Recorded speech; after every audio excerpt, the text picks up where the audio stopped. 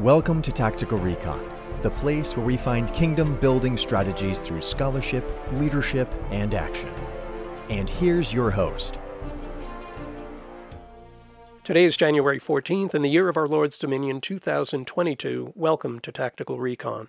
I'm Elder Paul Coviello. Sitting beside me is my pastor, the Reverend Dr. Paul Michael Raymond and Ron Kranz. Ron, thank you for coming back. As we left off, we were talking about courage.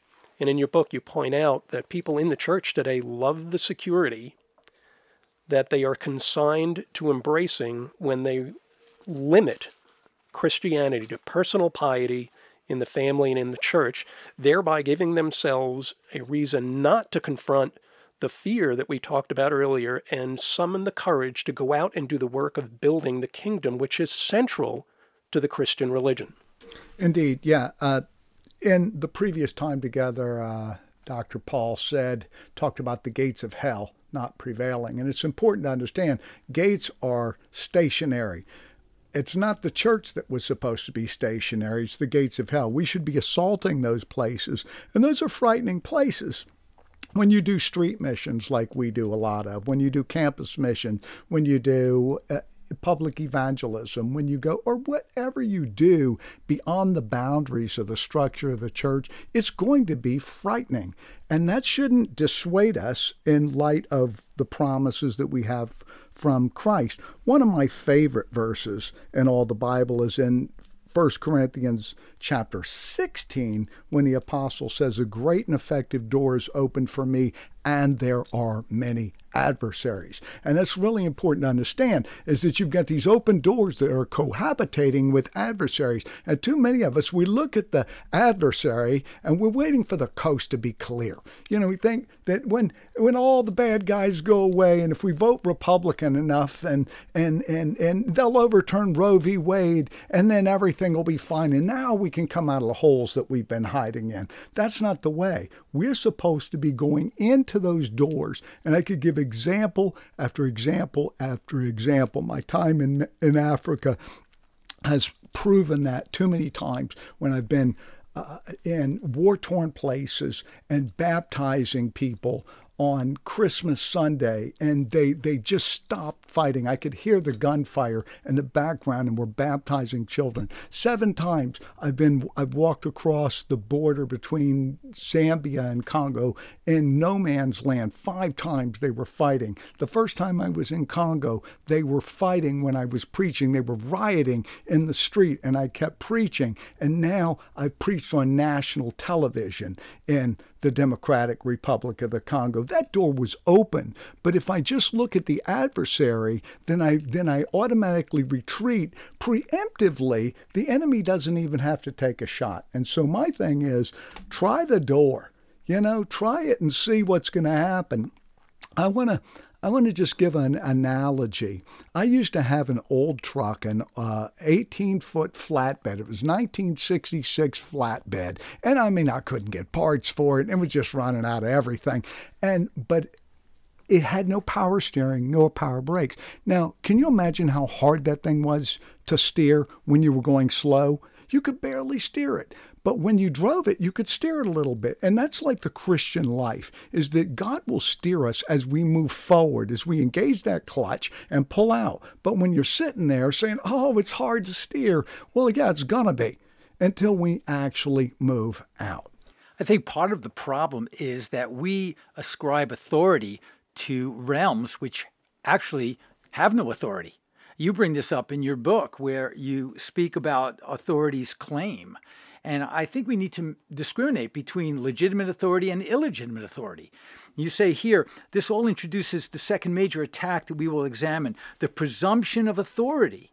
Now, who's the king? Who is the lawmaker? Who's the lawgiver? Who's the judge? And I think we've fallen prey to thinking that if the state says something, or if the government says something, that automatically, because of their position of authority, they are accurate, they are righteous. But much of what is being done legislatively is unbiblical. It's not even unrighteous. It's unnatural. And we think that, because Roe v. Wade or whatever is now the law of the land. it's not the law of the land from God's perspective. It is an usurpation of the law. It's a bastardization of the law. And I think we need to recognize that, and we need to challenge the illegitimate claims of authority. And if we see that a magistrate or a law is wrong, we are to, like you said before, when the apostles faced this, we are to obey God rather than man. And once we recognize that and become that, and that's something else, we have to become that man who says we will obey God, not man. We know who the true lawgiver is and what is right, and walk through that door and see what God does, because God is the one who's orchestrating all things, and wait for those opportunities. And if we don't see those opportunities, my advice is see if you can make those opportunities. May I add to that, Pastor? Part of what complicates this, and you point this out, Ron, is that the church now has become so inert that when bold, courageous men step forward and speak out against this gross ungodliness, Pastor, the illegitimate authority usurped by and assumed by reprobate men, these people become outraged. Because the church, by and large, is silent. When one man steps forward, he's not only assaulted by those who are outside the church, he's contested by people inside the church, complicating the problem. And to use my favorite example, what did Elijah do?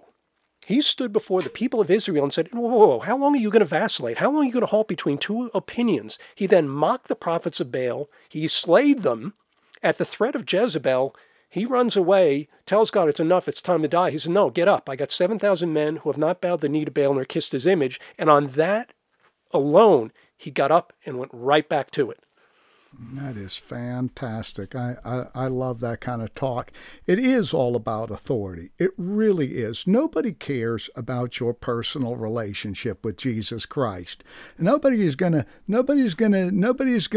like hunt you down. So people are saying, oh, the church is gonna come under, pretty soon we're gonna have a persecution. No, you're not. Nobody's getting persecuted because they have a Bible hidden in their cellar somewhere. Nobody cares about that. It's always been about the authority of Jesus Christ. That's why Jesus was crucified. It had everything to do with his claim as being Lord, like we said in the earlier time together. Jesus is Lord is a political statement. It's a statement of authority. And that's what, by the way, the first command of God to man was to be fruitful and multiply, to fill the earth and have dominion. Later he says we're to tend and to keep. And when he begins engaging with Adam at that level, he describes himself as Lord, Yahweh. And that's the title of one who rules and possesses all things. That's what the fight is about. Who's in charge here? Who's the ruler? Who's in authority here? And then when we see the advent of Jesus Christ being prophesied by Isaiah, for unto us a child is born, unto us a son is given, and the government, what? The government will be upon his shoulders, and his name will be called Wonderful Counselor, Mighty God, Everlasting Father, Prince of Peace. Of the increase of his government and peace there will be no end upon the throne of David. By the way, the throne of David was on earth, and over his kingdom, to order and establish it with justice and judgment and justice from that time forward. From what time forward? From the advent of Jesus Christ. From that time forward, even forever, the zeal of the Lord of hosts will perform this. So we see that this is the primary purpose of the advent of Jesus Christ, is to reclaim what Satan had illegitimately tried to usurp, as you said. And just a fun detail about this use of the name Yahweh. Nowhere in all of Scripture do you see any devil, any demon, or Satan himself call the Lord by that name. They always use other names. They are reluctant to concede that he is the ruler, that he is the possessor over all things. And we expect that of demons and devils and of Satan, but it's a disgrace that that's the position of the local church man. Well, the name Yahweh is actually referring to his covenant to his people, and they have no connection to the covenant. That's why they don't take the name Yahweh. But one other point which you're making is not only do we have biblical ignorance, within the clergy, mind you. But we have historical ignorance, maybe even historical amnesia, because when we recognize that Christ is Lord, we see from the beginning the conflict, like you said, was with the state. You say this on page 35.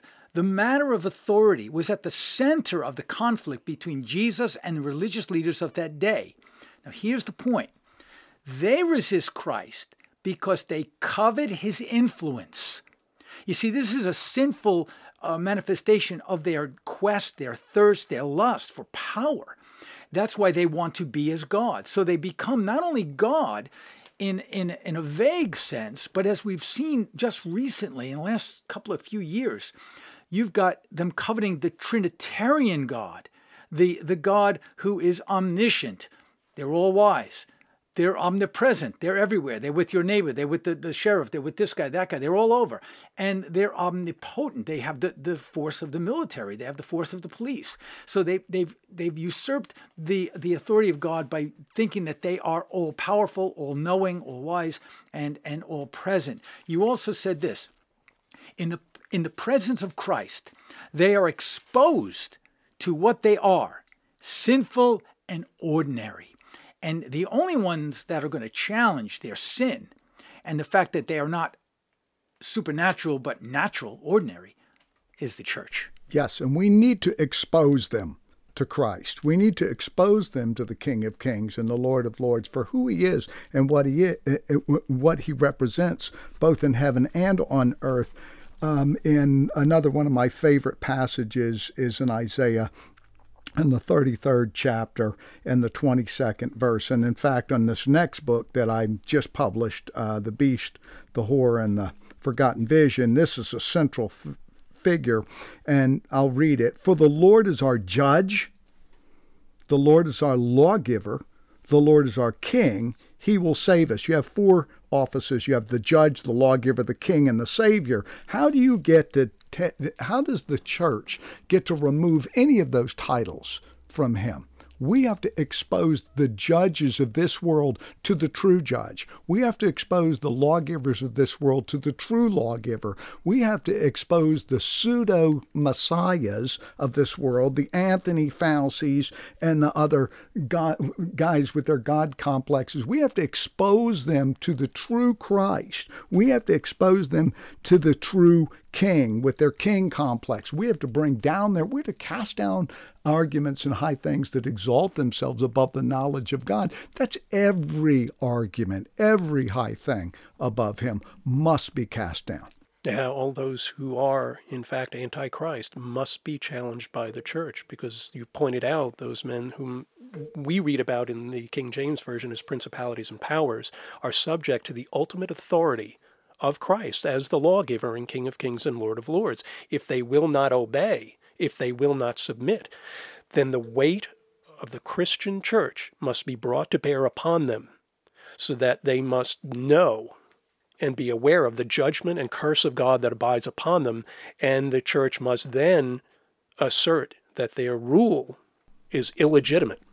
Yeah, and I don't want to be off on my statistics here, so because my memory is not what it might have been at one time, but I think I read recently that 88% of Congress professes Christ.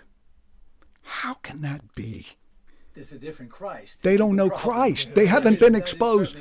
Amen. They haven't been exposed to the true Christ. One of the interesting points about exposing man to Christ is we have to recognize that whether they hear or whether they forbear, it's still incumbent upon us to preach the kingdom, the Christ, the King of the kingdom. Okay, whether they are going to listen. See, sometimes Christians think, well, I'm going to go out there and preach the gospel and people are going to get saved and then I'll get patted on the back. It's not about that. It's about you're going to preach no matter what the result is, because the result is God. Okay, God will bring the result. And my favorite story is the Cameron brothers. During the time of the killing times in England, the Cameron brothers, they ride into Sangwahar on horses. They open up their scroll. They expose the king for his wickedness before the peasants there. They get on their horses. They ride away, and nothing happens for years later. But they did their duty. And God finally responded and destroyed the tyranny that was enveloping the land. So our duty is to obey. The results belong to God. So whether we think that we have a receptive audience or not, it doesn't really matter. I mean, how many times have we gone before the county administrators here, the supervisors here, the town or the county or the sheriff, and declared the gospel and said, you are in error. You need to do this or that. And whether they laugh at us or not, whether they applaud or not, it doesn't really matter because we stand before the judge, the true judge, God, and we are doing his bidding. And that's really what we need to do. We have the easy job. We just have to tell people what the Bible teaches, what Christ teaches, and let the results be God's. Amen to that. I'd like to tell people to aim high. We have a great God, an awesome God. We shouldn't be settling for scraps that fall from the governor's table to us. We should be aiming high for all authority in every situation. I was in Zambia a number of years ago. I don't know, quite a number of years ago, and I came into contact with a group of small, short-term missions folks, and they were doing a feeding program. And they're doing this feeding program, and they go and they feed these orphan children, and they're children sitting on the ground. About half of them have malaria. A lot of them have malaria. A lot of them are HIV positive. They've never met their father. They're in desperate circumstances. And so they feed these children, which is a good thing to do. And they asked me, the head of the organization asked me to specifically come. I really didn't have time to be there, but he was emphatic. I want you to come. Please, Ron, we want you to come. So I came, and I listened to them do their pitch, and they talked to the children and stuff. And the leader of the organization asked this short-term group, do you want to say something to the children? Nobody had anything to say. Now, these people had come from like Arizona. That's a long way to have nothing to say. Finally, one guy stepped forward, and he says, and this broke my heart. It really broke my heart. He says, well, we've just come all this way to hope to help in some small way.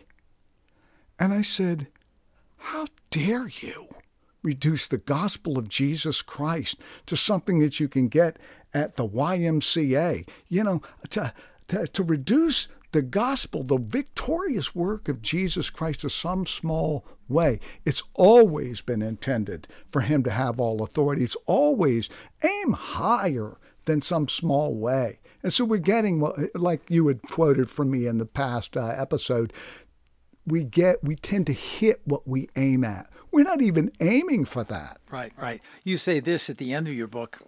You say, as ambassadors of the King, we are rightfully called to claim the land that legitimately belongs to him. Those who have no vision for victory are relegated to biting their nails and saying, he must come again, that rapture fever, the rapture rock. Everybody sits on that rapture rock and waiting for Jesus. But you continue here, you say this, yet for those who fight for the glorious cause of Christ, our declaration is far more robust. He must reign until he has put all enemies under his feet. The battle is already won. Do not settle for escape, comfort, friendship with the world, or any other poorly marketed counterfeit. Fight to win. I did say that, and I meant it. And part of our problem has been what we described earlier as this kind of two-kingdom theology where we say that this is out of Christ's jurisdiction. We place things outside of his jurisdiction, which is problematic and derelict of duty. You know, I will say this: this two-kingdom mentality that has caused the church to retreat away from the culture is the reason why the culture, our country, has collapsed, that it is in free fall. And the pathetic thing about all of this is that people in the churches actually see this as a fulfillment of their end time prophecies, their eschatology, so that what is a judgment of the church, they see as some fulfillment of prophecy, indicating that their rapture, their time to be taken out of here, is at hand.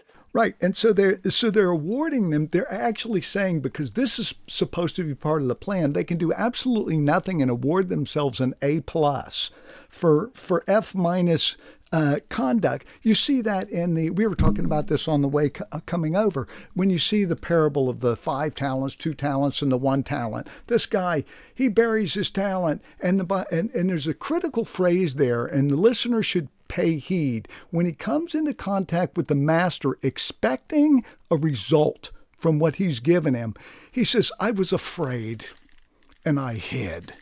Tell me that doesn't sound like the model of Christianity. We've actually modeled Christianity after the guy under judgment. And that's a big, big problem regarding two-kingdom theology. When I talk to other believers about pressing the rights of Christ into jurisprudence and such, often they will say, oh, we just preach the gospel, which they don't, by the way. You can ask them, will you come out on the street with me? Because I do actually preach the gospel on the street, at the street level. Will you come out with me? Oh, they're all busy. They don't preach the gospel, but they do care about justice. And let me make my point, is when they say, we don't worry about those kinds of things, I say, okay, give me your wallet. Oh, suddenly they care all about justice. Oh, they meditate. They're Psalm 119 masters. Oh, I meditate on the law of God day and night. How I love your precepts. Suddenly, they want the justice for themselves. And that is not what a disciple of Jesus Christ does. A disciple of Jesus says, inasmuch as you've not done for the least of these. If we really love the world in which we live, if we really love these people, as we purport to do, and if we really love Christ, we will press the rights of Christ into those areas of jurisprudence. Christianity is warfare, but the modern church has turned it into a fireside chat, and that's the problem that we face today. The plain point of fact is, the earth is our Christ's in its fullness. At no time has he surrendered it to anybody. The church's vain attempt to turn it over to the ungodly will not happen, because Christ will judge those who fail to assert and to establish the crown rights of King Jesus. He will vindicate his holy name. And it is now our call to the church to repent and to return to her God. In that vein, Ron, thank you for joining us. We appreciate you being here. I highly recommend to everybody within earshot of this podcast to get Ron Kranz's book, Fighting to Win. It's critical not just to read, but to take in, to examine oneself against, and to apply very zealously. If I can just plug, we just launched our website. My name, Ron Kranz, RONKRONZ.com, and we blog. We've got stuff coming out there, and you can catch all the books that are coming out accordingly. Fighting to Win is available on Amazon, or you can get it on Audible as well. And we have it here at the bookstore at New Geneva. But also, next time, Ron, we have you back when I finally get the copy of the new book. You will be back here, the Lord willing, and we'll discuss that as well. I thought maybe we'd get a chance to segue into that, but maybe next time. So until then, Elder Coviello. Thank you all for being with us. We pray that it was edifying. Until next time, may our Lord richly bless you. The Tactical Recon podcast was brought to you by New Geneva Christian Leadership Academy and the Institute for Theonomic Reformation. To learn more, please visit our website at www.tacticalrecon.org.